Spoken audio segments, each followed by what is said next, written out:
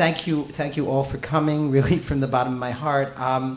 It's an incredible experience to be here in Orange County and be part of this amazing programming. We have nothing like this in New York, nor any place that I've traveled in the world, really. So, and Ari is my personal model for what one should do when one comes to a community and want to create intellectual and, well, spiritual community, right? And I really, if I lived in Orange County, I would be one of his biggest supporters. But thanks to the big supporters for helping all of this to happen. And if you're not a member already, you should consider becoming one. So it's 1970, and I'm just 5 years old. And I am sitting, or rather lying, on a couch in an apartment on the Upper West Side, which serves as the office and studio of Raymond Smoliver, a great cantor in the Reform movement, who is helping my father, coming from a Hasidic family, to practice as he did every year for Rosh Hashanah Yom Kippur. So my father left Hasidus and became a secular person, a normal person, as he would say. And some of you met him, actually, and an artist, and took me to Woodstock. And this is the year after Woodstock, of course. And he's still going to go back in September in our VW Bug, right? And as he approaches the borders of New Haven, Connecticut, he's going to take a black yarmulke out of the glove compartment and put it on his head, right? So nobody should see. And he's going to go and he's going to be the Orthodox chazan of the Orthodox shul in New Haven, and people will come from the Reform and the conservative shuls to hear him daven. And I'm on the couch, and what I'm hearing is Unesane toikev Kidushas hayom Ki hu noera, ki hu noera, noera v'hayom, noera v'hayom, u'evo sinasei malchusecha v'yichon b'chesed ki yisecho v'seshev alov b'emes. I hear that. I still hear it in my memory.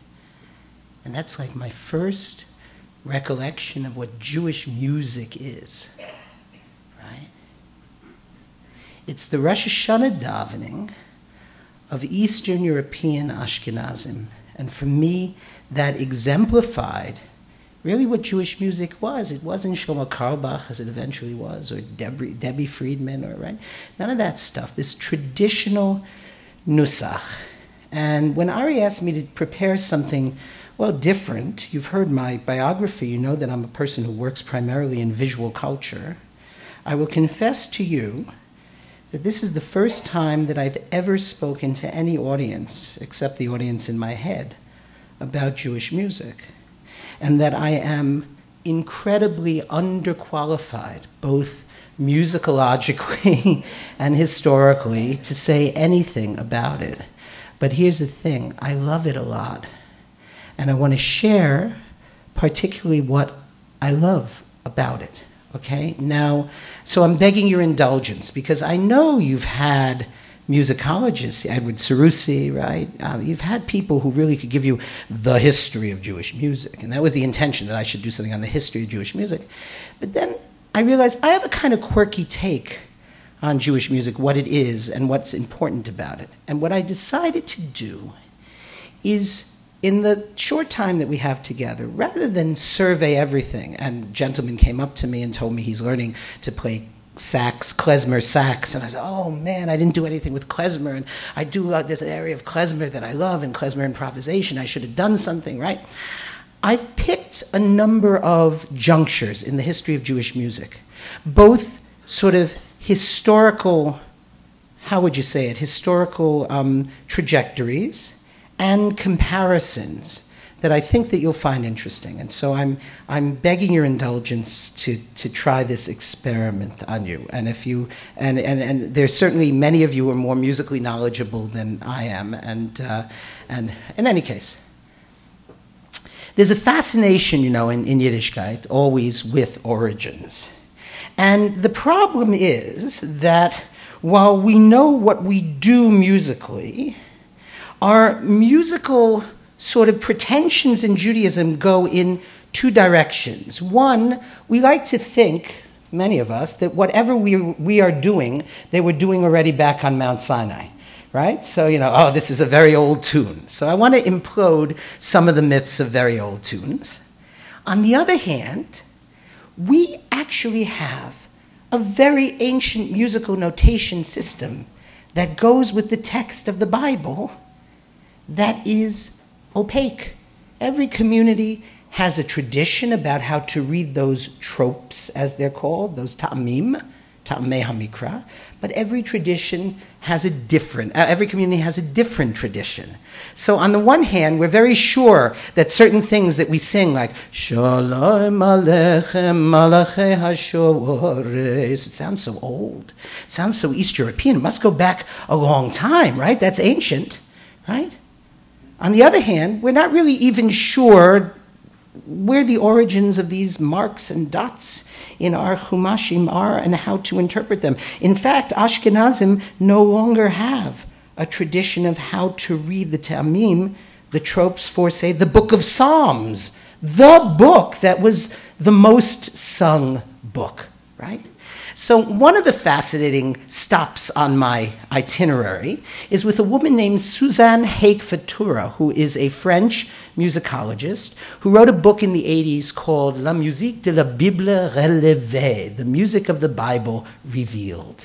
And what she proceeded to do on the basis of comparisons with Assyrian and Sumerian and Greek was to put together, based on the musical notes that appear in the printed Chumash, a series of reconstructions of biblical music. And I want to start with one of hers. This is the 150th Psalm, Praise God with the lyre and the harp, right? As she imagined it might have sounded in the temple in Jerusalem.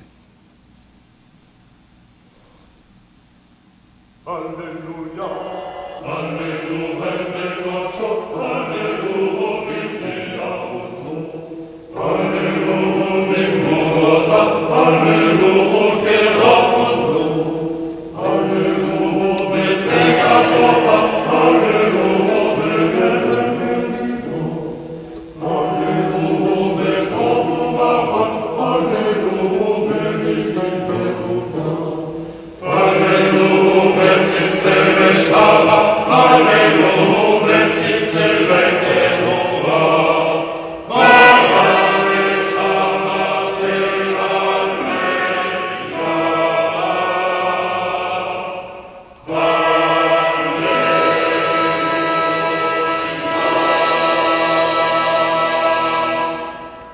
Quite dramatic, I think you'll agree. Is it accurate? No one can say, and that's the right. That's the beautiful thing about it. I don't know why it's looping, but okay. We could have it as an undertone, right?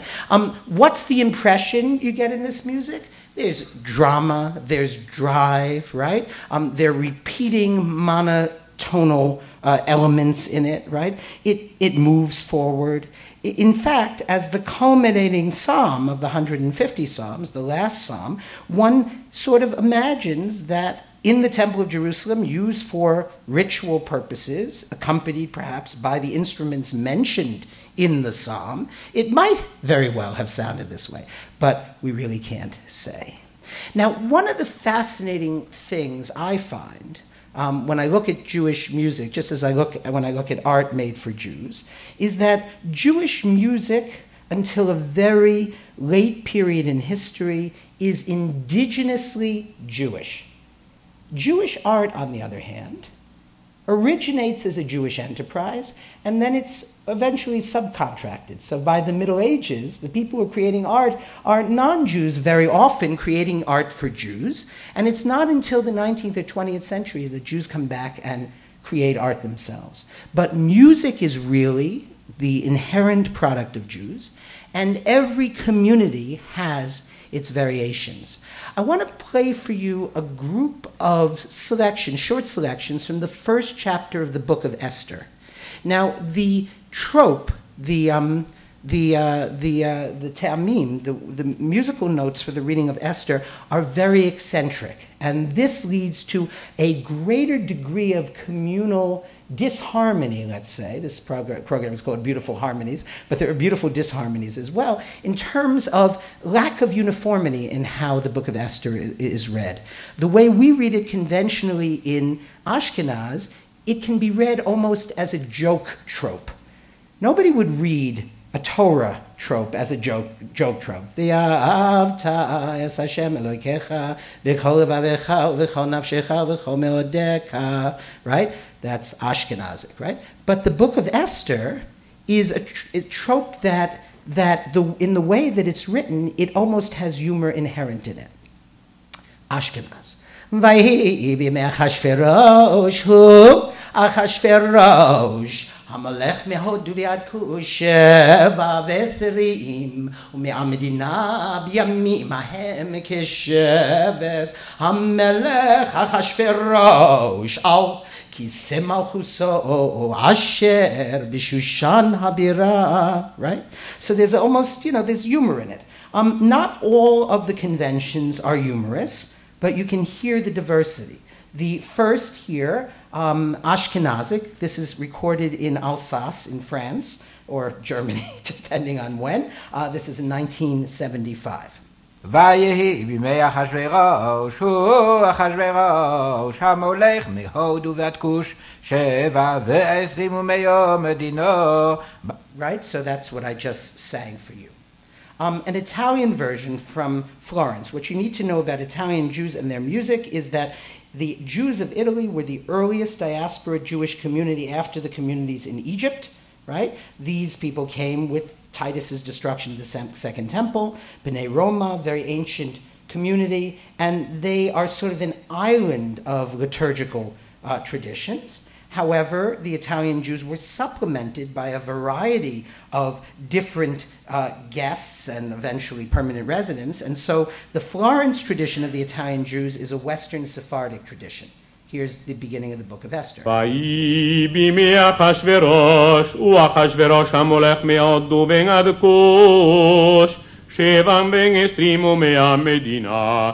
Right? Much more melodic, right? Much more of a song. Okay.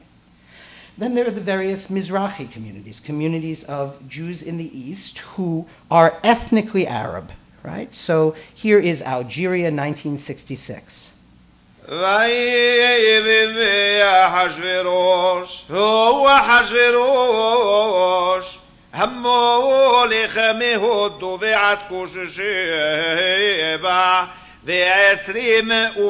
מדינה, בימים כשבית המלך אחשוורוש. Enough, you Algerians, right? Okay, so those Algerians, you can't stop them once they get started. It's much more melismatic.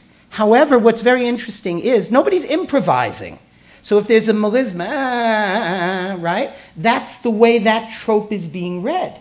So the same trope is being interpreted in a, how would you say, a conventional song-like manner in Florence, is being interpreted in a melismatic, sort of Arabic, either kawal or I don't know what mode it is, scale in Algeria. Okay? Jerusalem, Sfardim. ויהי בימי אחשוורוש, הוא אחשוורוש, המולך מהודו ועד כוש. What does that remind you of? The Florentine one, right? So Western Sephardic tradition, sing-song in Jerusalem. Kurdistan. ملك الزمان ده حشويروش أو حشويروش حكم من عنده الهابات ما بيسري شو بشير right? So I guess if you're in Kurdistan, somebody's always chasing you. So you have to, right? You have to, yeah, right? Now, what's interesting about that is you couldn't understand it even if you knew Hebrew. Let me play a little more.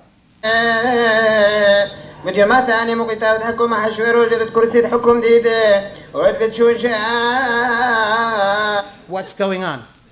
Sounds like an auctioneer. It sounds like an auctioneer, but what's going on linguistically? It's being read one line in Hebrew and one line in Kurdish Aramaic. So both the Yemenites and the Kurds have this tradition, and up until 1978 or 9, the first time I was in Jerusalem, I went to a Yemenite synagogue, and when it came time to read the Torah, someone unrolled a leopard skin on the ground, and a young boy, 10 years old, stood and gave the Targum, the Aramaic translation, for each line of the Torah reading. It was fascinating, right? Okay. This is Mizrahi, Tunisia. ويهي بمي أحسبروش أحسبروش موليخ ميودو ويعدكوش شيبع ويعسريم وميها مدينة. So what is distinctive there? It's more sing-song, like the Western Sephardic. However, the pronunciation is a distinctively Arabized pronunciation. Wayehi b'mi ahashverosh, right? This is what you can hear in that. Okay. And then finally, Yemenite. بيمي. Oh, sorry. ويه بما أحشوروش وأحشوروش هماله مهتو وعذكو الشعبا وعسرم ما مدينة Sha'ava, Sheva, right? Again, very Arabized and very sing-song. So there are commonalities between these ethnic variations, and there are differences. But what you have to realize, in each of these cases, we are hearing notes being sung. The notes are down there in the Chumash to be sung, and they're sung in different ways, and probably we could learn something about the sensibilities of each of these communities in terms of how they interpret these notes. What about situations in which there are no notes? For instance, blessings, right? The notes aren't written down in blessings. And hymns. Well, a good place to look for both blessings and hymns is in the Hanukkah liturgy. So here we have some examples of the Hanukkah liturgy. First of all, the candle-lighting blessings, an absolutely conventional Ashkenazi rendition, beautifully rendered actually by the Zamir Chorale.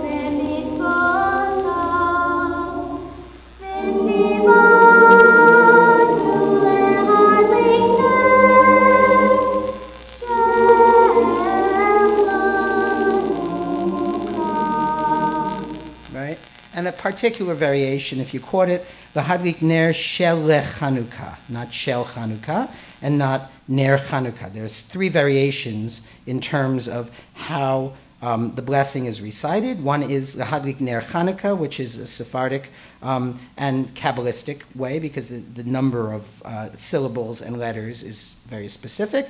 One is Shel Chanukah, which is conventional Ashkenazic, and then Shel Chanukah is the third variation, which is found among Ashkenazim. That's the way my own family does it.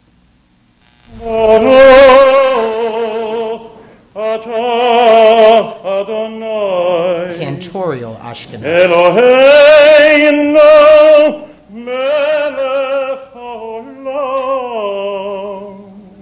אשר קידשנו במצוותיו וציוונו להדליק נר חנוכה.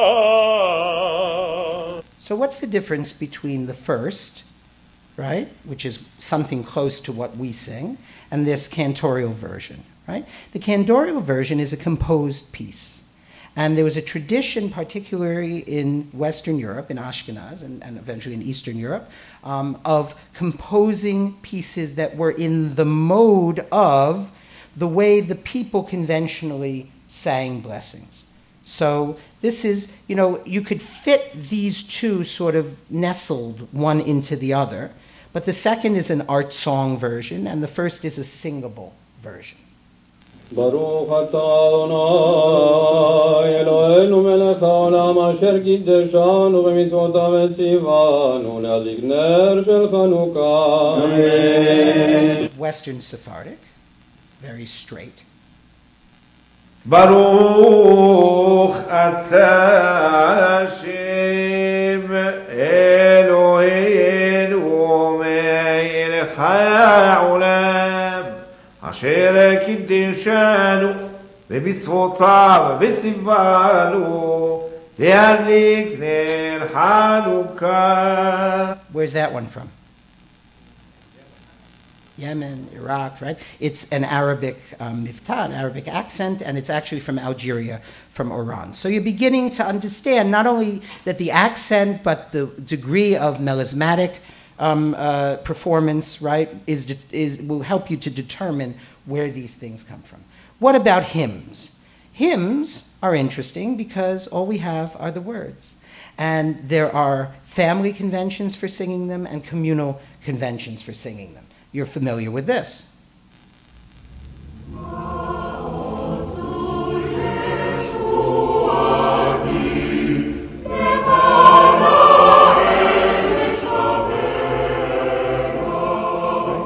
It sounds very much like a typical Protestant hymn.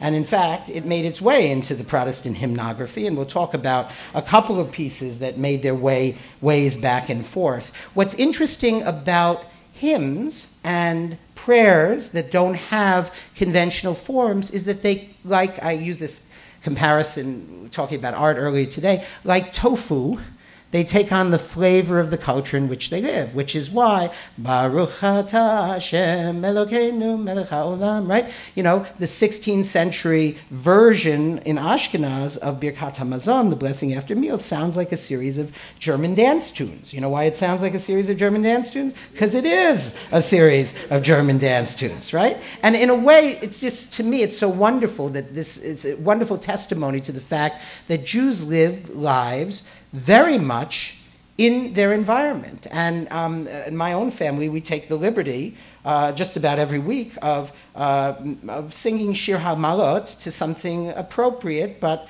not necessarily Jewish, right? So when it's spring, we sing Bach's peasant cantata. Shir HaMalot b'shuv Hashem shivat Zion ayinu kechomim az yemales chok pi'inu ushonenu ri'ina az yamru v'goyim higdil Hashem la'asot imele higdil Hashem la'asot imanu hayinu semechim, right? So right, and then we do all kinds, my son, my 8-year-old, for his talent show, he decided to sing, what did he sing? He sang Thomas Augustine Arndt's Where the Bee Sucks, from The Tempest. Where the bee sucks, there suck I, in a cow's lips bell I lie, there I couch, when owls do cry, when owls do cry. So we sang that Shabbos, we sang Shir HaMalaz b'shuva Hashem, et shivat Zion hayinu kechamim, az yemales chok pi, right? Now, if you're a little bit scornful of people singing Adon Olam to like Beyonce tunes, this may upset you, but in fact it's part of the Jewish tradition, right? The famous, or maybe you don't, the famous story of the Kalavar Rebbe, right? The Kalavar Rebbe, a Hungarian Rebbe, was out in the fields one day, and he heard a peasant boy singing a tune. He said, this is a shena niggin, this is a nice tune. So he went to the peasant boy, he said, look, I'll buy that tune from you. This is an early instance of intellectual property rights guarantee. I'll buy that tune for you. And he bought the tune fair and square, and then he used it as an important nigun in Hasidus. Okay, another Mausur. Moistir Yeshiosi Lechonoel Shabeach תיקוין בסטפילוסי, ושום תידון נזבח, להסתוכין מטבח, מיצור המנבח, עוז גמויר בשיר מזמויר, חניקס המזבח. What community? Anybody? Loud, loud, say. Ashkenaz. Which Ashkenazic community? Mosul, Mois. Anybody? Anybody have Hungarian grandparents? All right, right, right. Okay, that's Hungarian. So that's Hungarian. Masu Yeshuati Lechana El Shabeach Tikon Bet Tefilati Vesham Todan Zabeach Le'et Tachin Matbeach Very precise, yet pronunciation of the taf, the saf as a taf, right? What does that sound like to you? It's, excuse me? It's not Sephardic. Which Ashkenazic? German, Frankfurt am Main, right? In New York, we have a large community, the Breuers community up in Washington Heights, and you can hear, excuse me? Totally Israeli. Well, that's to you maybe, but right? I don't know what it means to sound Israeli. Actually, it's I don't know if there is one Israeli thing. Okay, an interesting instance of the boomerang, what I call the boomerang effect. Right? You put a tune out there, it gets lost. You don't know what happened to it, right? And then somebody else catches it and throws it back to you. Okay, so Benedetto Marcello, Christian composer, Italian composer of the 1680s to 1730s. Story goes, he has a series of psalms, and the psalms are set to various settings.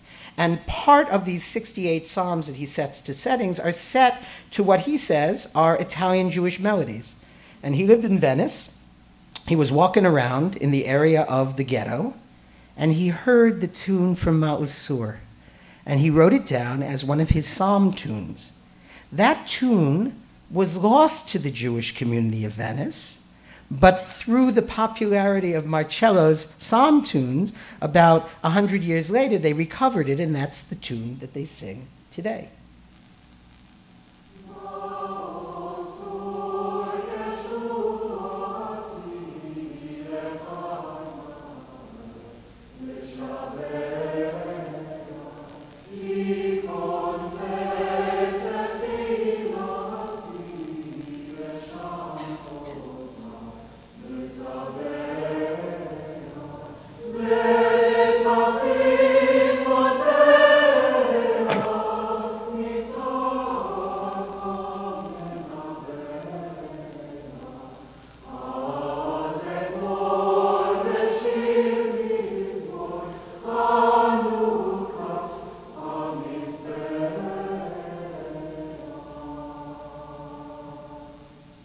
So I was staying in Venice in an apartment, one of the tall buildings in the ghetto. The ghetto has the highest buildings in Venice because the Jews had to build up. And outside the window of the apartment, there's a ring.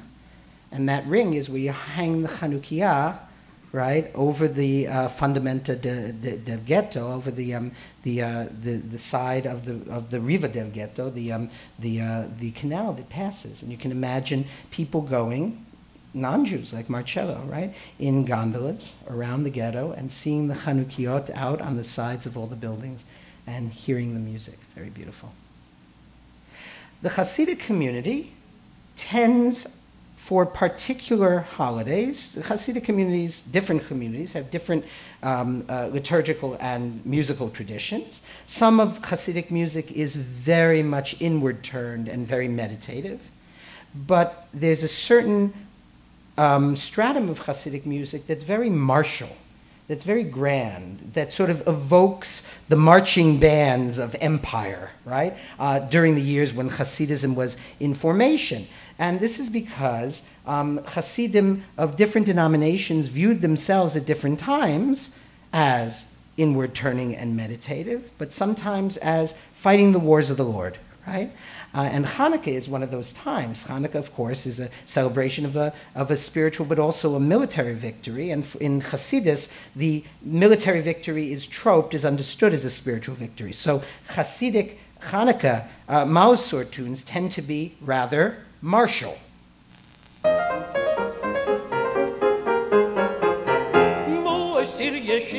Sir Khono el Shabaya Diktan Baiste Philo Sivishom Toydon Zabaya Yastu Khana Marbaya Mitzara Nabaya Ozek Mabshir Mizmor Khanikasa Mizbaya Roy Savon Afshibeyo Goin Koikhikillo Khayay Madribe Kishibishi Bede Malach Zeglo.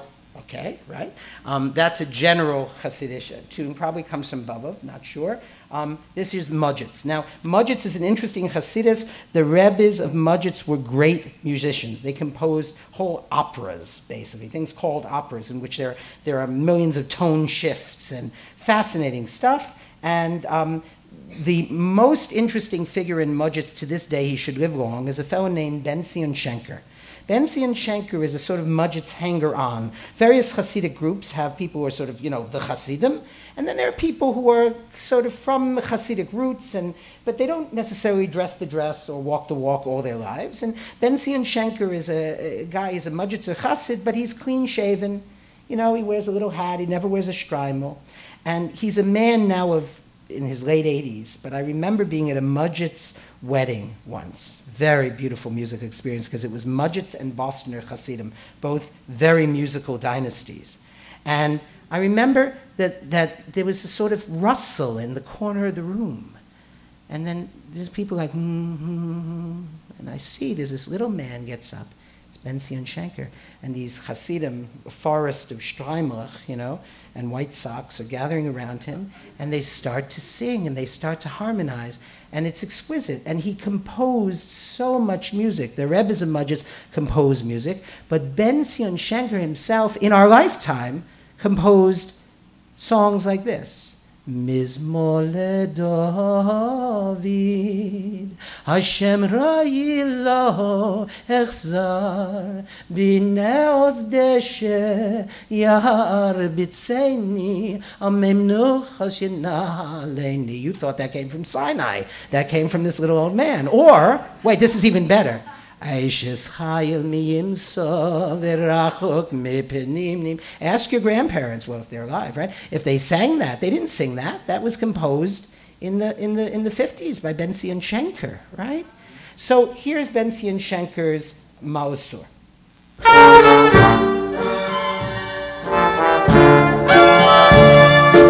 This is the one we sing at home. This is him, younger.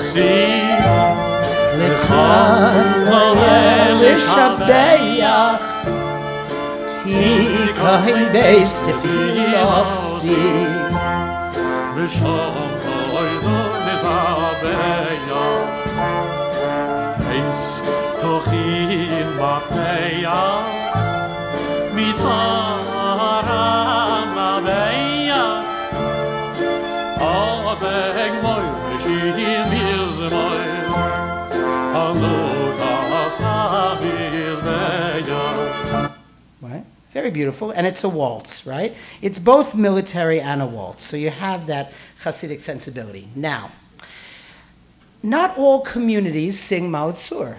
The Alsatian community, for instance, sings a hymn that's a medieval hymn called Shnei Zeisim. Has anybody ever heard Shnei Zeisim? Shnei Zeisim nichrasim beganau yaziru It sounds like Mausur Yeshu, right? But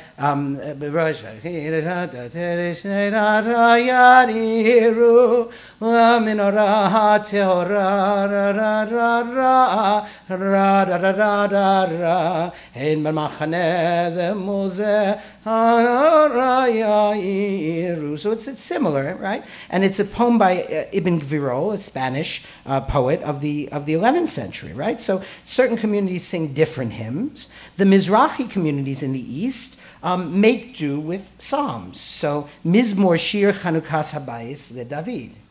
مزمور شير حانوكا تباين داوود أرو يخاض ضيكي اللسان بينو سماح تاوي بايني أضو ضاين. That is from Oran in Algeria. Now, I'm not going to play that much contemporary stuff because I get to call the shots and decide what I want to talk to you about. However, it's important to note that there is a psalm that is traditionally in the Sephardic prayer book inscribed in the shape of the menorah. And it's a Kabbalistic inyan, a Kabbalistic idea to read this psalm every morning, to focus one's attention in prayer in the form of the menorah. And it's La Menatseach, and this is sung by Sephardic Jews also on Hanukkah, on Mizrahi Jews. And I want to play a contemporary version by a fellow named Josh Laufer of Ann Arbor, Michigan, and currently of Israel.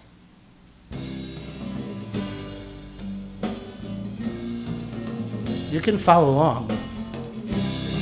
Here.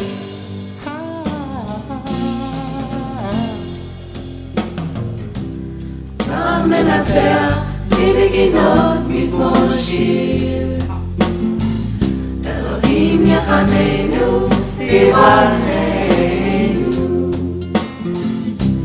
יאר פניו איתנו סלע לדעת בארץ דרכך בכל גויים ישועתך ממך אני אלוהים ידוך אני כולם ישמחו וירננו לאומי כי תשמע אותני נשור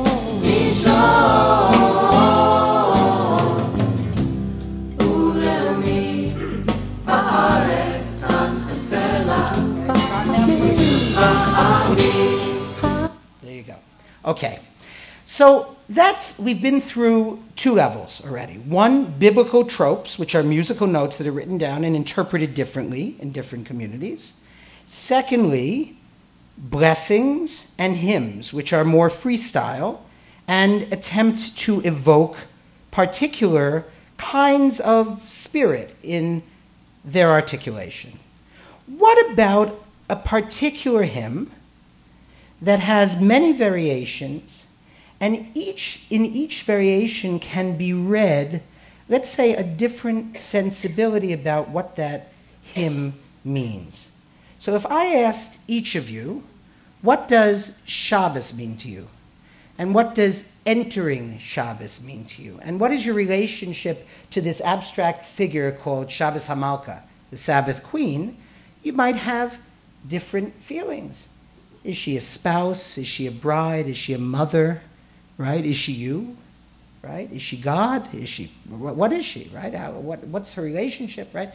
And so when we think about the hymn Lecha Dodi, there are almost infinite variations. And when we hear the variations, I want you to think about the kind of relationship they evoke, because you have to realize that Kabbalat Shabbat and Lecha Dodi are late innovations, right? They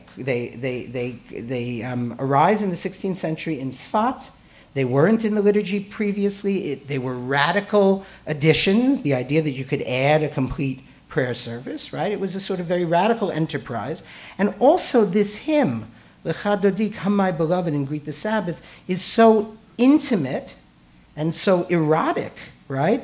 That it was a very, it's interesting that it squeezed through. They say that when Scripture was being put together and the rabbis needed a portable, user-friendly corpus of Scripture to take with them into exile, since the temple had been destroyed in the year 90, they were sitting around in Yavne in the north of Israel and trying to decide what would go in the Bible. Obviously, the Chumash, the 5 books of Moses, should go in. Obviously, the prophets. Then they came to some kind of iffy books, like Ecclesiastes, right, which says that life sucks and then you die and there's nothing, it's terrible, awful, right? And that's squeezed by because of its last line, which some people say was tacked into place at that moment, right? That's heretical to say that, which says, look, the sum of the matter, when everything's said and done, just revere God and observe the commandments, because that's really what it's all about, right? And then the other book, of course, was the Song of Songs, right, which was so erotic that the rabbis wanted to keep it out of the canon until Rabbi Akiva got up and he said, folks, the whole world is not worth the day that the Song of Songs was given to Israel, because if everything that you've now canonized in Scripture is holy, then the Song of Songs is the Holy of Holies. And I think it was on that kind of merit that Lecha Dodi, come my beloved, greet the bride, and talk about union between Israel and the Sabbath and God, and Israel and God on the Sabbath squeak through. And Lecha Dodi has, of course, had many melodies in its long history. We're all familiar with the innovations of 2 great artists of the 20th and 21st century, Shlomo Carlebach and Debbie Friedman, both of blessed memory. Here's Carlebach's Lecha Dodi.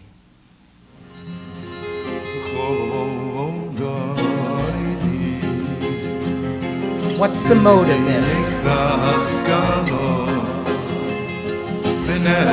It's a waltz.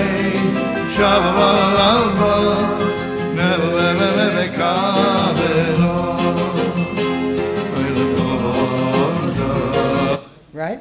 So it's a waltz, and it's very contagious. And it's, a waltz is an intimate dance, and yet it's a very choreographed dance.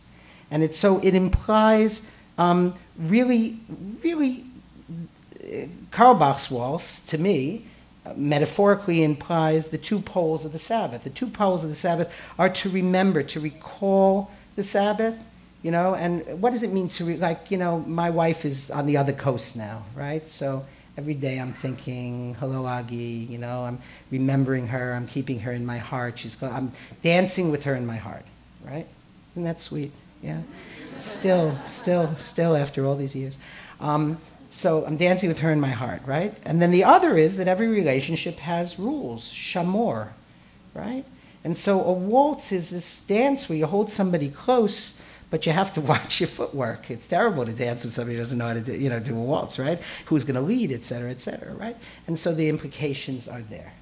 Here's a very, very beautiful Breslov Lecha Dodi. And, this community is privileged and blessed to have an actual Breslover Chassid in its midst.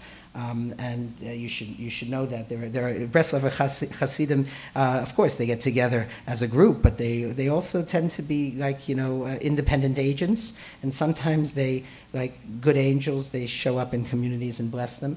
So this is a Breslover tune dedicated to Lee and Laura.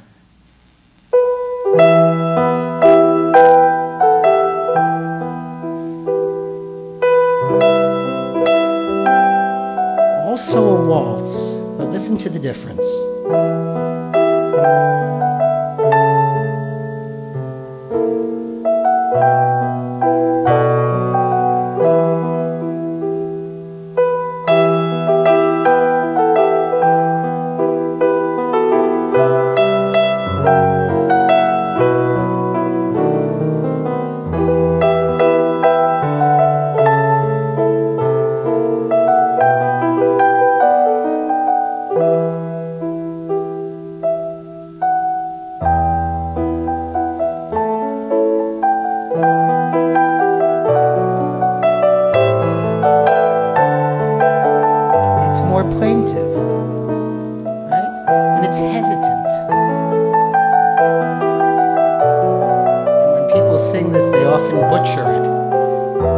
but not Alon Michael and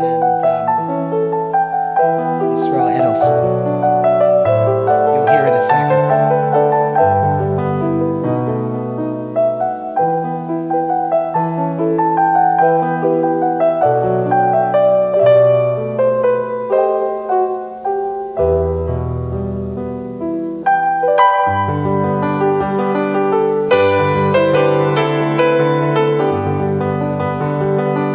I like this too much not to play the whole thing. And we haven't even got to the singing yet.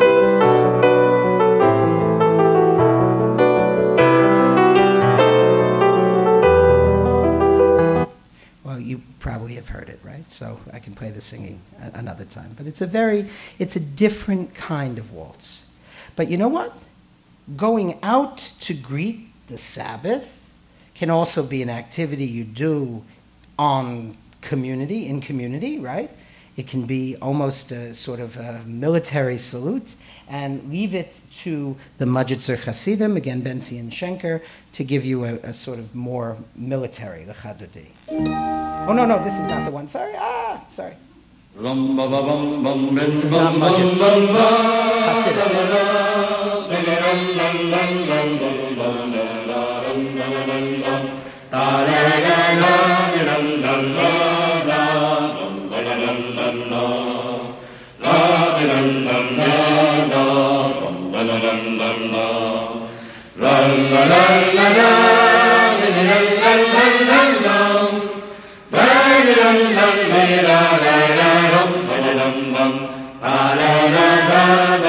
So that's Hasidic. It's a Hasidic march. And what you should know about Hasidim is the way they sing the Chadodi is they don't sing it.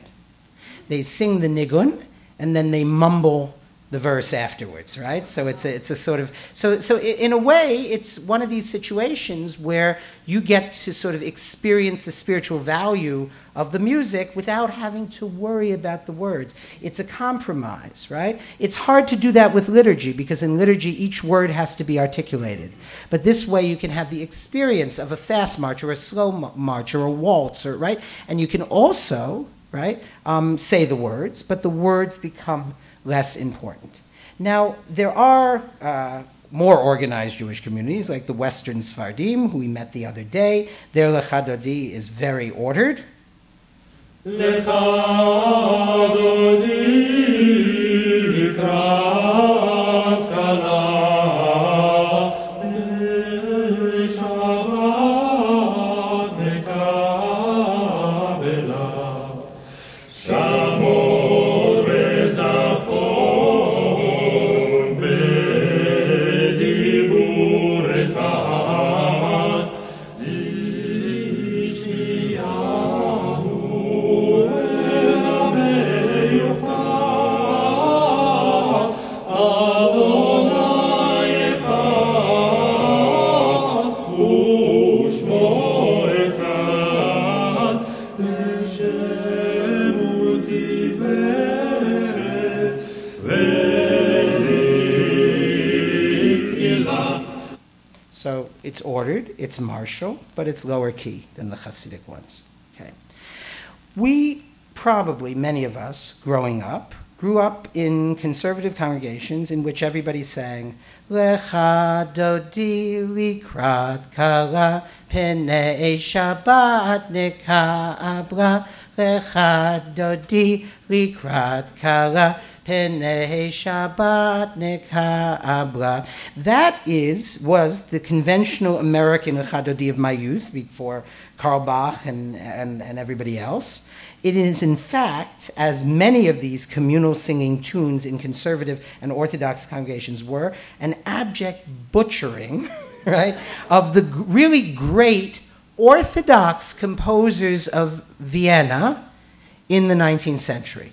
So when you hear the Lechadodi that I just sang, sung the way it's supposed to be sung by a choir, in fact, the Vienna Boys Choir, along with sorry, no, that's not it. That's some Turkish something.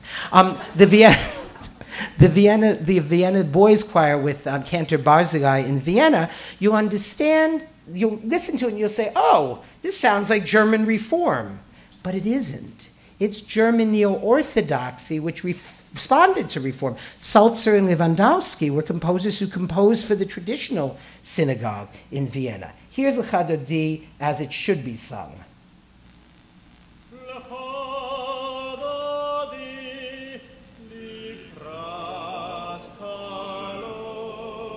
Note the traditional pronunciations.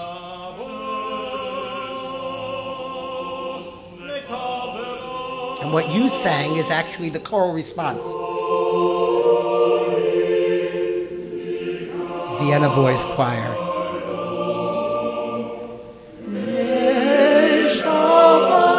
Nikabla, Nikabla.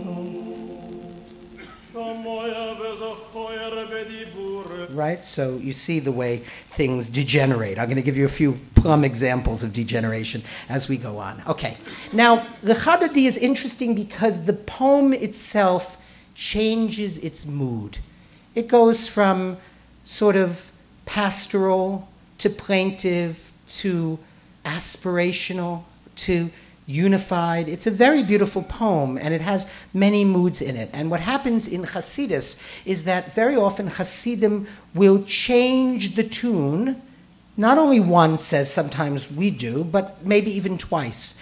And one of my favorite Hasidic pieces, and if we have enough time, I'm going to teach it to you so you can sing it at CBI. We're going to do it on the piano, and I'm going to teach it to you if we have enough time at the end and people are willing, is the Bobov Mikdash Melech.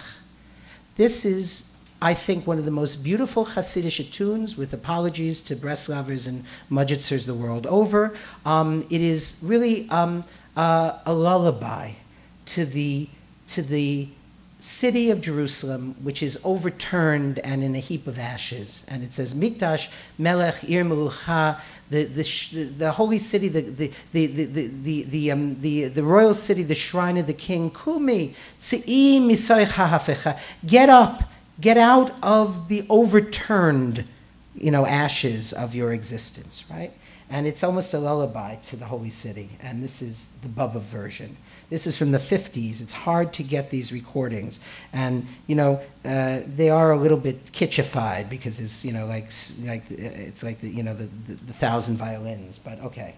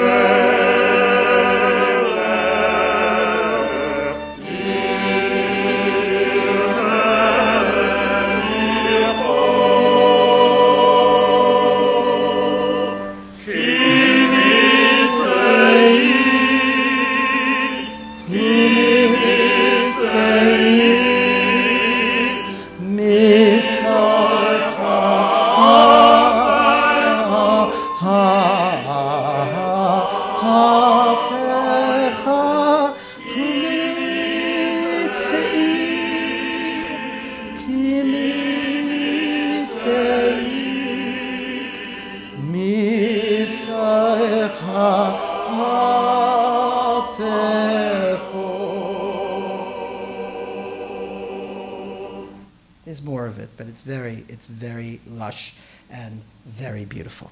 Okay.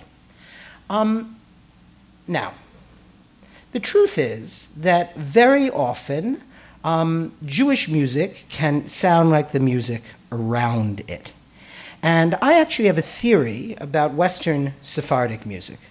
Western Sephardic music, I believe, the music of the communities of Amsterdam, London, and New York, the Western Sephardim were engaged actively in the colonial enterprise and in trade outside of where they lived, and particularly in the colonies. And my theory is that their music sounds more, in the 18th century when it begins to be composed, sounds more like American colonial music, let's say, than what was going on in Georgian England at that time. And I'm going to explore that with you in a couple of seconds. But let me give you a few more examples of the way a conventional text is interpreted, right? So, you know, at the end of benching, at the end of Birkat Hamazon, right, we sing the supplement Nar Hayiti, right?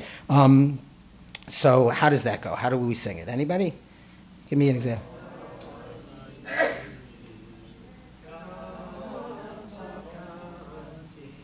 V'lo ra'iti tzadik nezav v'zara mevakesh lachem Hashem oz. Okay, that's one version. Okay, another version. Another version is like this.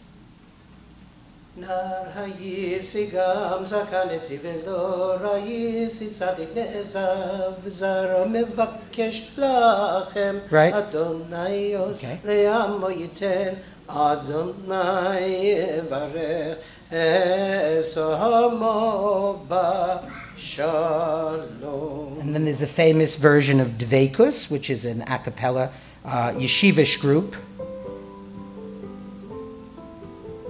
Have you heard this one? Maybe, listen.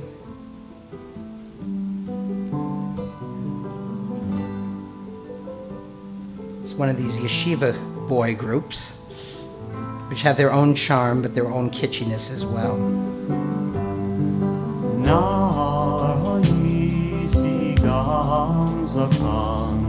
You can do these harmonies at your table, actually. They come out nicely.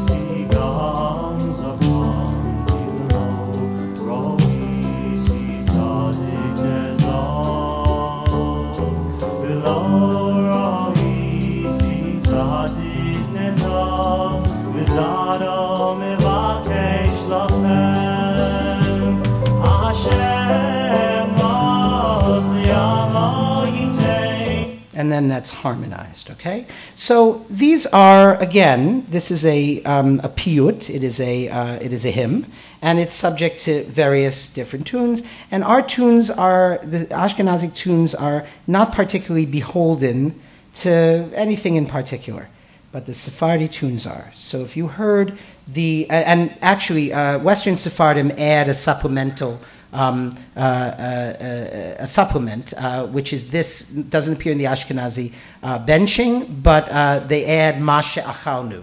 And they use Nar Hayiti also, and parts to the same tune.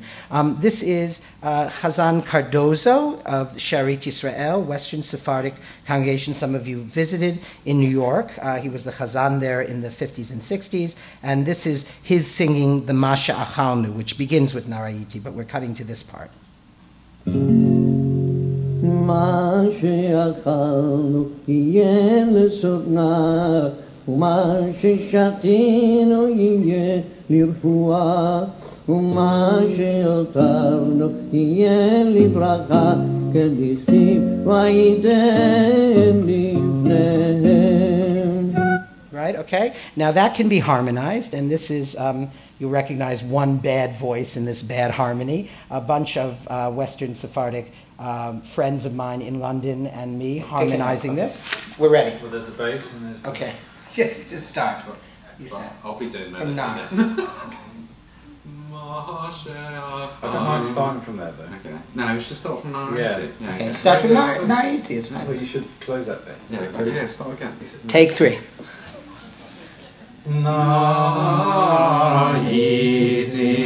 gam zakanti velo ra'iti tzadik nezav nezaro mevakesh lachem kol hayom olenu aleh nezaro livracha ma she'acharnu soba uma sheshatino yel virfuah uma shehotar livracha kirditiv vayiter lifhem. Now, nobody was in particularly good voice, but if you listen to that, you realize that it's Georgian from the period of King George III, remember him? The American Revolution. It's Georgian music. And as such, it is cognate with things like this. We wish you a Merry Christmas. We wish you a Merry Christmas. We wish you a Merry Christmas. Even the harmonies. Good tidings, good tidings, good tidings to bring. We wish you a Merry Christmas and a Happy New Year. Hope I didn't offend anybody, but that's so right? So again, the tofu effect. Now, let's take that Western Sephardic London tune and bring it to Italy and see what the Florentine Jews do with the same tune. Na'ayiti vegam zakanti velo ra'iti tzadik nezar. It's a little operatic.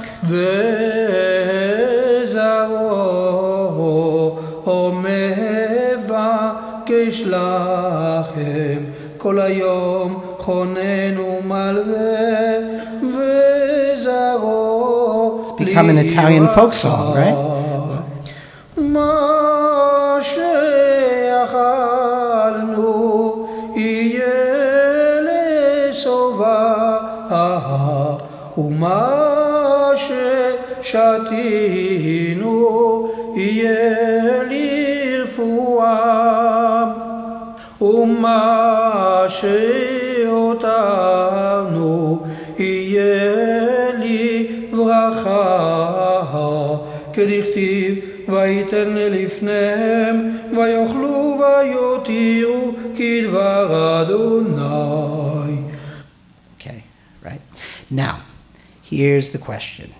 With all of this variety and all of this multivalency, many meaningfulness, and all of this possibility for interpretation, because the way one sings something as a light folk song or as a sort of heavy meditative, right, hymn, right, can be determinative about how one understands the words. Something that's very important is, I guess, what we would call authenticity. Now, here's the question. How do you sing Shalom Aleichem? Shalom Aleichem, Malachei HaSharet, Malachei Hayom. So beautiful, so Eastern European, so old.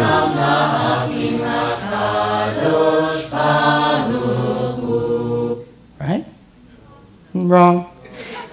Shalom Aleichem in this iteration was composed by the Jewish operatic composer Israel Goldfarb as he walked past the statue of Alma Mater on one Friday night in 1925. Okay? Now, how were people singing Shalom Aleichem if not that way? Right? Somebody told me a wonderful story recently about somebody, claiming that this tune had great antiquity and how could they change the tune, right? Right? How was this tune sung in my great-grandfather's generation? Like this.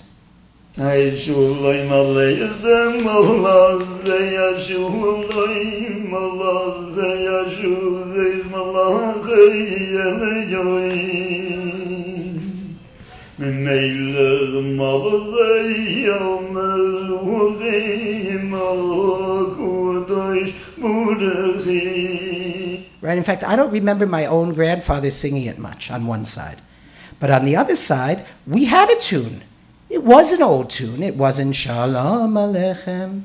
It was Shalom Aleichem, Maloche Hashures, Maloche Hashulim, Maloche Elyen, Mihi Melech, Malche Hamlochim, HaKavadosh Borichi, Malachim Shulem, Malachi Hashulem, Malachi Ashures, Malachi Elyen, Mihi Melech, Malachi Amlochim, HaKudosh, HaKudosh Baruchi, Baruchini L'Shalom, Malachi Ashulem, Malachi Ashures, Malachi Elyon, Mi Melech, Malachi Amlochim, HaKadosh, HaKadosh Baruchi, U'Seishem L'Shalom, Malachi Ashulem, Malachi Ashures, Malachi Elyon, Mi Melech, Malachi Amlochim, HaKadosh, HaKadosh Baruchi. And I just love that, you know, Mi Melech. You take the word Melech, right, king, and you turn it into, just like you take the word rabbi, and you turn it into Rebbe, right? So you take Melech, and you turn it to Melech, right? So that's the way we sing it, right? So even among Ashkenazi Jews in America, there are variations. Okay. A couple of fascinating detours, and I won't keep you that much longer. I know it's hard. It's like visual material. You can look at stuff, but this stuff you have to listen to. Who knows how to listen? It all sounds the same to me. A bunch of people wailing. I don't know. Okay. So, okay. You know, I don't know how you people do it in your congregations, but in my world, there's a specific version of Yigdal that's sung on Rosh Hashanah Yom Kippur. Okay? It goes like this. So there's many ways to sing Yigdal, right?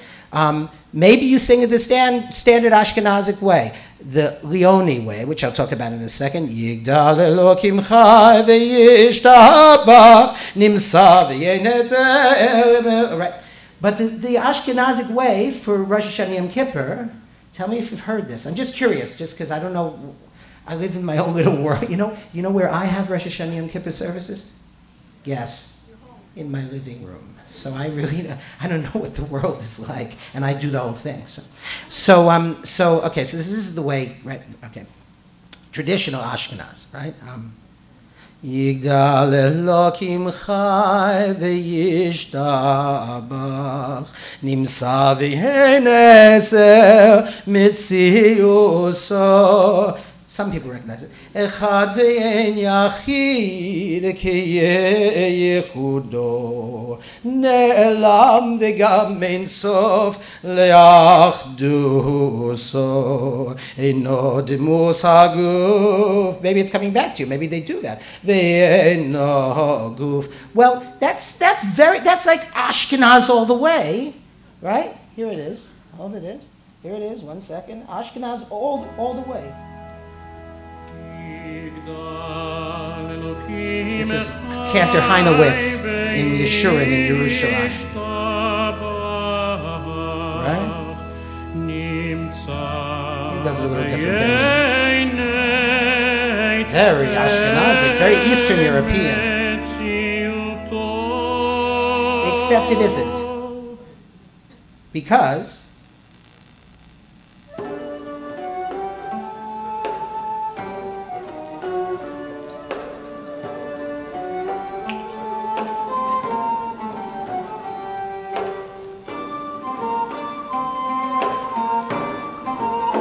anybody know what this is? Cuando el rey Nimrod. El rey Nimrod, Agadino, Romancera. Chadal Elohim Chai.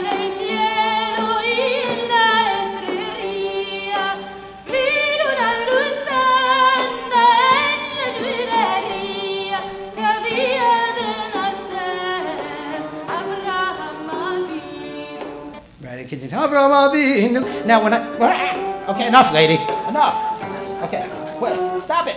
You like the Turks? Okay, so when I asked Cantor Ira Road at the Spanish and Portuguese synagogue in New York, who knows everything there is to know about these things, is there a correlation? He said no. Okay, now this is really interesting. So we talked about Yigdal. Okay. We talked about Yigdal.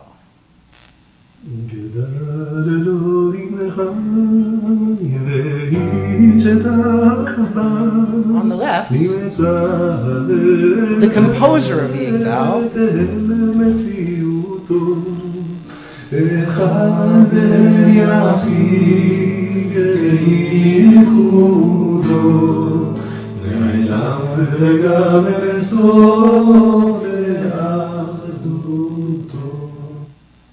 the composer of Yigdal, Meyer Leon, born around 1715 in Germany, died in 1797 in Kingston, Jamaica.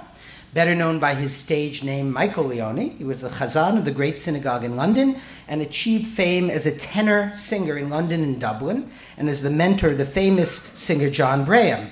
And what was very interesting is that there was a Methodist minister named Thomas Olivers who heard about Leone. Here he is performing in an opera.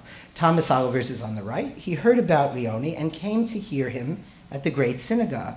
And he was so impressed by Leone's moving rendition of the hymn Yigdal that he determined to write words for a church hymn using the melody. And the result was this, the church hymn, "The God of Abraham Praise."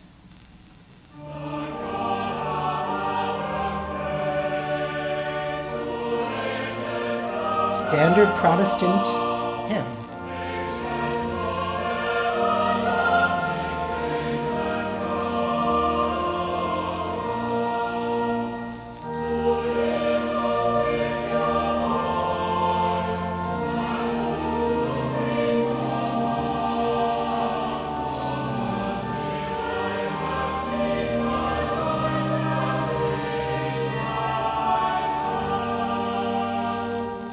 So we've gone from Sepharad to Ashkenaz, and from Jewish to Protestant. And in some ways, I'd like to sort of conclude by coming full circle.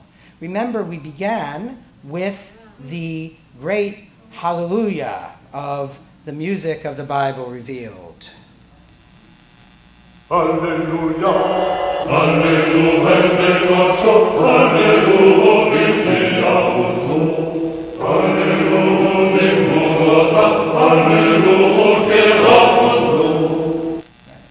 Well, we've experienced phenomena of songs being transferred from one context to another. And very often, it's a secular melody that becomes a religious song. In a way, I know of no more religious secular melody than Leonard Cohen's Hallelujah. And what's interesting is that it's making its way, it probably has made its way into congregations, even Orthodox congregations in America. And so in tribute to Leonard Cohen, I'd like to play Hallelujah and show how it's been fit into the liturgy. Now I've heard there was a secret chord that David played and it pleased the Listen Lord. to the lyrics, right? But you don't really care for music, do you? Who does? Who doesn't care? The girl he's talking to, the woman he's talking to, or God? The fourth, the right? fifth, It's a religious hymn. The minor fall, the major lift, the baffled king composing hallelujah.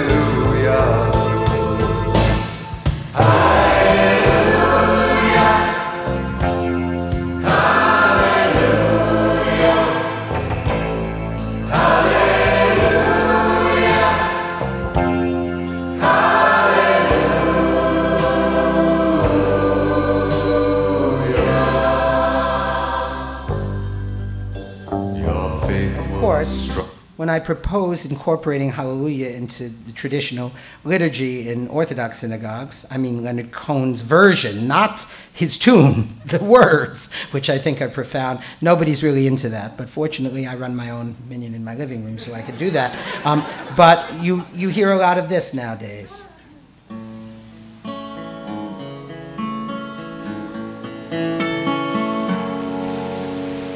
Hallelujah b'kodsho, Hallelujah b'kiauzo, Hallelujah b'gvurotav.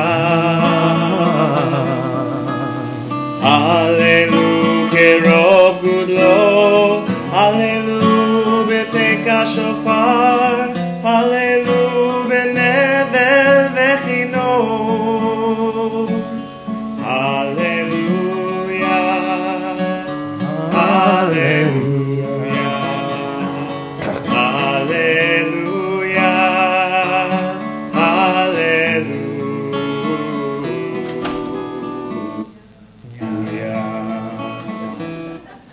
So,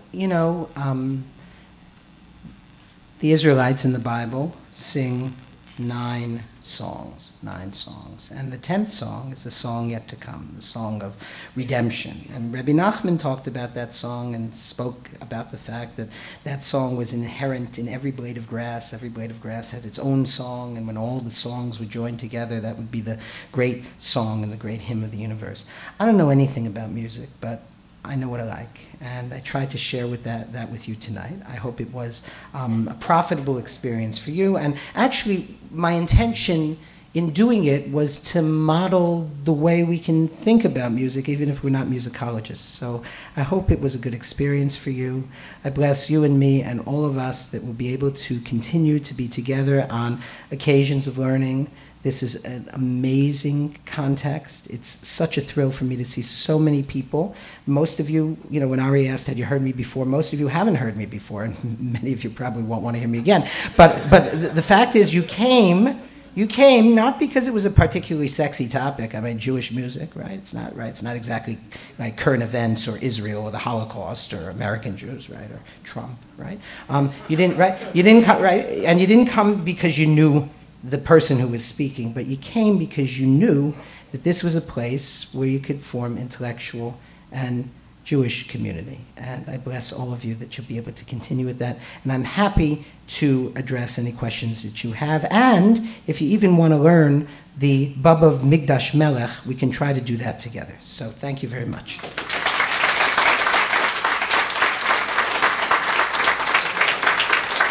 Okay. Questions? If you have a question, stand up and say your name so I know who I'm addressing, and ask the question loudly. Yes? Thank you, first of all. It was brave, if anything. That's all I can say. My name is Bali El-Khanan, and my question is, a long time ago on NPR, I heard an interview with Joe Gold. I don't know if you've heard of him. He's a cantor at Sinai Temple or was in Los Angeles. And we both belong to Valley Jewish Community Center in North Hollywood in the 50s and 60s. And Cantor Michelson was to me, the typical cantor with the cry in his voice and the very Cretch, right? And during that interview, I heard that there is a word for what that cantorial trill and everything is in the cry. And I was driving and couldn't write it down. Do you know what? I always called it kretch, but it's melismatic. I mean, that's the term. You mean ranging up and down the Phrygian scale in that way? Yeah. Yeah, right. I mean, it's interesting because, for instance, the Western Sephardim have none of that. There's no kvetching. There's no kretching, right? That is okay. So you have to understand that came into. I don't know how Jewish. Thank you. Excellent question. How Jewish music sounded in the Middle Ages. I have some musical notations that I can reconstruct, but I don't know how it was performed, right? But I know that in the 19th century in particular, in a time when synagogues were being built in the Moorish style, the quasi-Islamic style, to distinguish themselves from the Gothic of churches, cantorial music begins to be more melismatic, and it's always been on a minor Phrygian scale, but it takes up this sort of Eastern sounding variable pitch. And it might be an orientalization. I think that's probably the origin of that, although musicologists will know more than I possibly can know. Okay?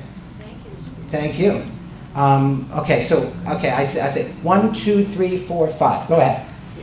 Norm Rosen. You are Norm, okay. You started off the lecture talking about traditional Jewish music. Mm-hmm.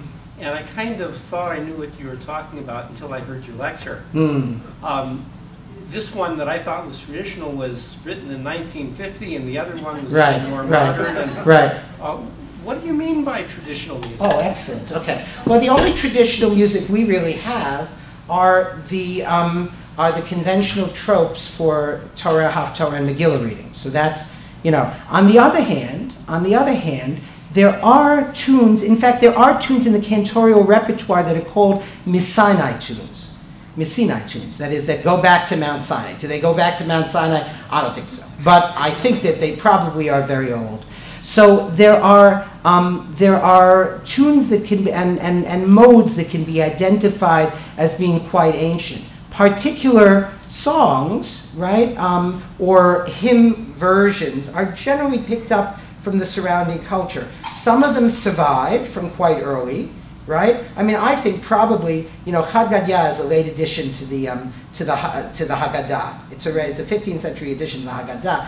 But the tune Chad Gadya, right? You know, is so simple and so really could easily be a 15th century tune, right? So you'd have to go on a tune by tune basis. Now, the fact is that a constructed version of Kol Nidre, right, is going to be inevitably a composition, but some variety of nusach, b'yeshiva shemolo, b'yeshiva shemoto, right?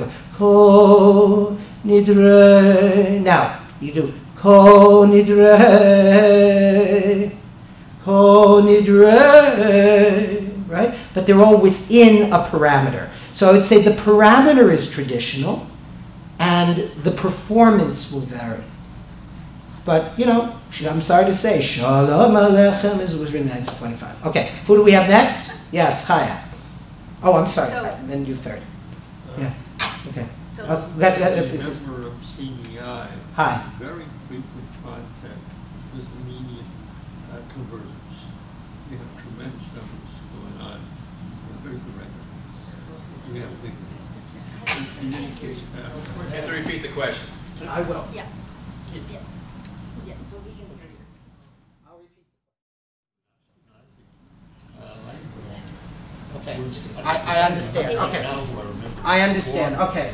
So the question is this: among converts, of whom there are many, and a strong group, the convention, the way they've been taught generally is in Sephardic Hebrew, right? And Sephardic Nusach, and Sephardic, right? So the question is the statement is, what's going to be the fate of the Ashkenazic variety of this kind of liturgy? It's an interesting question. It's a good question. We'll see. The complexion of any community changes over the years, of course. Next question, Chaya. So getting back to the 1920 whatever, Shalom Aleichem and other things like that we think are much older than they are. So how did they disseminate so fast? Right. How did the 1925 Shalom Aleichem disseminate so fast? Well, if the alternative is somebody mumbling Shalom Aleichem, you know, your kids hear it and bring it home.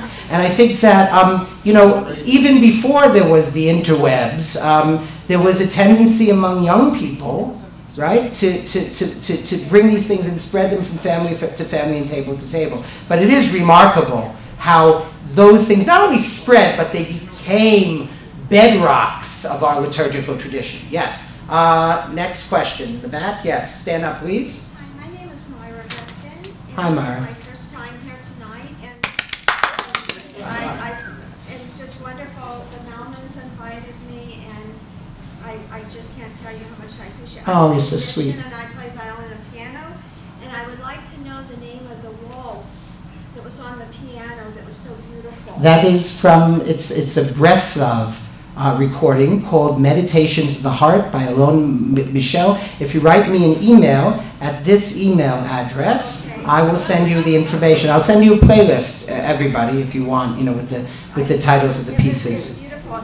The feeling that I got tonight, that the Hebrew is in many different ways and different sounds by the part of the world and the country and the people Right. that surround it and how they do their own prayers. You feel it in the way they sing it. Yes, for sure. And I have many Christians tell me that they enjoy so much listening to a good cantor Right. sing in Hebrew. It's very And obviously, many cantors enjoyed listening to Christian liturgy because, it works both ways. We wish you a Merry Christmas. Ari, are you next? Did you have a question? We're running out of time. We're all running out of time. Life is short. Yes, Rabbi Spitz. So do we know to what degree Gregorian chants were rooted in the melodies of the temple? So there's a theory that Gregorian chants were rooted in the melodies of the temple. Unfortunately, we don't know what the melodies of the temple were, right? So that's the problem. However, there are Sephardic melismatic plain chants that relate very closely to Gregorian chants. So Joel Cohen did a recording. You know Joel Cohen? Yes, you do. So he did a recording of comparative context, and I can send those to you if you like, Linda. Yes. Last question. Last question. Then you get to your music. Absolutely last. Oh, we're going to do the music? Yeah. We're going to teach something? Okay. Let's say Alita Bryant, your good friend Hartley. Hartley. His last lecture was a very optimistic prediction about the survival of Judaism, notwithstanding the reports that come out and intermarriage and all of this. I agree. But do you see that the works of people like Debbie and the modern composers who turn old Jewish songs into songs that may be more relatable to the next generation or the generations to follow, play a key role in reinvigorating the alienated? Yes, I do, and I think that's the way it's a good point. That's the way it's always been done. But those things will change also. They'll become ingrained and then they'll be corrupted. I can't tell you, I spent a lot of time with Shlomo Carlebach, talking to him, listening to him, davening with him. The way people sing Carlebach tunes now would drive him crazy. Shlomo would say, you'd sing, Mizmor da. He'd say, no, let's stop. He'd stop the davening. He'd say, if I call up somebody and I dial 543-2797 and his number is 543-2796, I'm not going to get the person, right? So sing the right notes, right? Very important. Okay, there's Sidurim over there. If you don't know the words to Migdash Melech from Lecha Dodi, you can find them in the Sidur. And let's try to learn this. This is the Babav Mikdash Melech, the Babav Mikdash Melech. So do you know the words? Mikdash Melech Ir Melucha Kumi Tzii Mitoch HaHafecha. It's on page 262. I'll sing it once. Mikdash Melech Ir Melucha Mikdash Melech Ir Melucho Kumitzi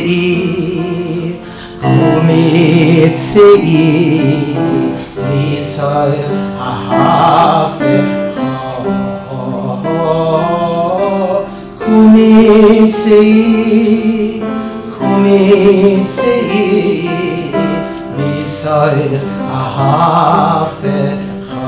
Okay, let's try that. Migdash Melech Ir Melucho. Again. Migdash Melech Ir Melucho. Kumitzi. Kumitzi again. Kumitzi misach ha'afecha.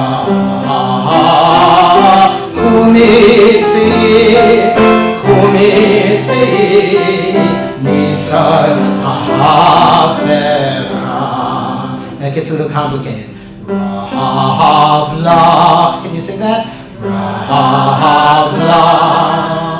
Sheves,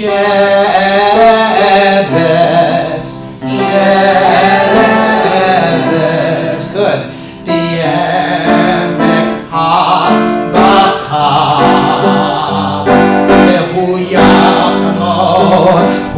Yachamo Alaychem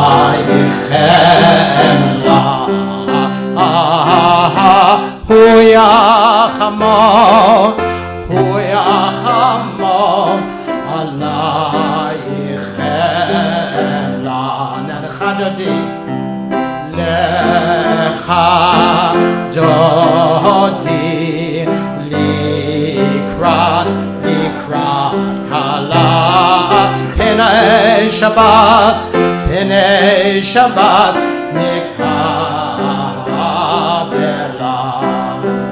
Okay, from the beginning. Mikdash Melech, lovingly. You can harmonize. Mikdash Melech Yir Melucha Kinitzi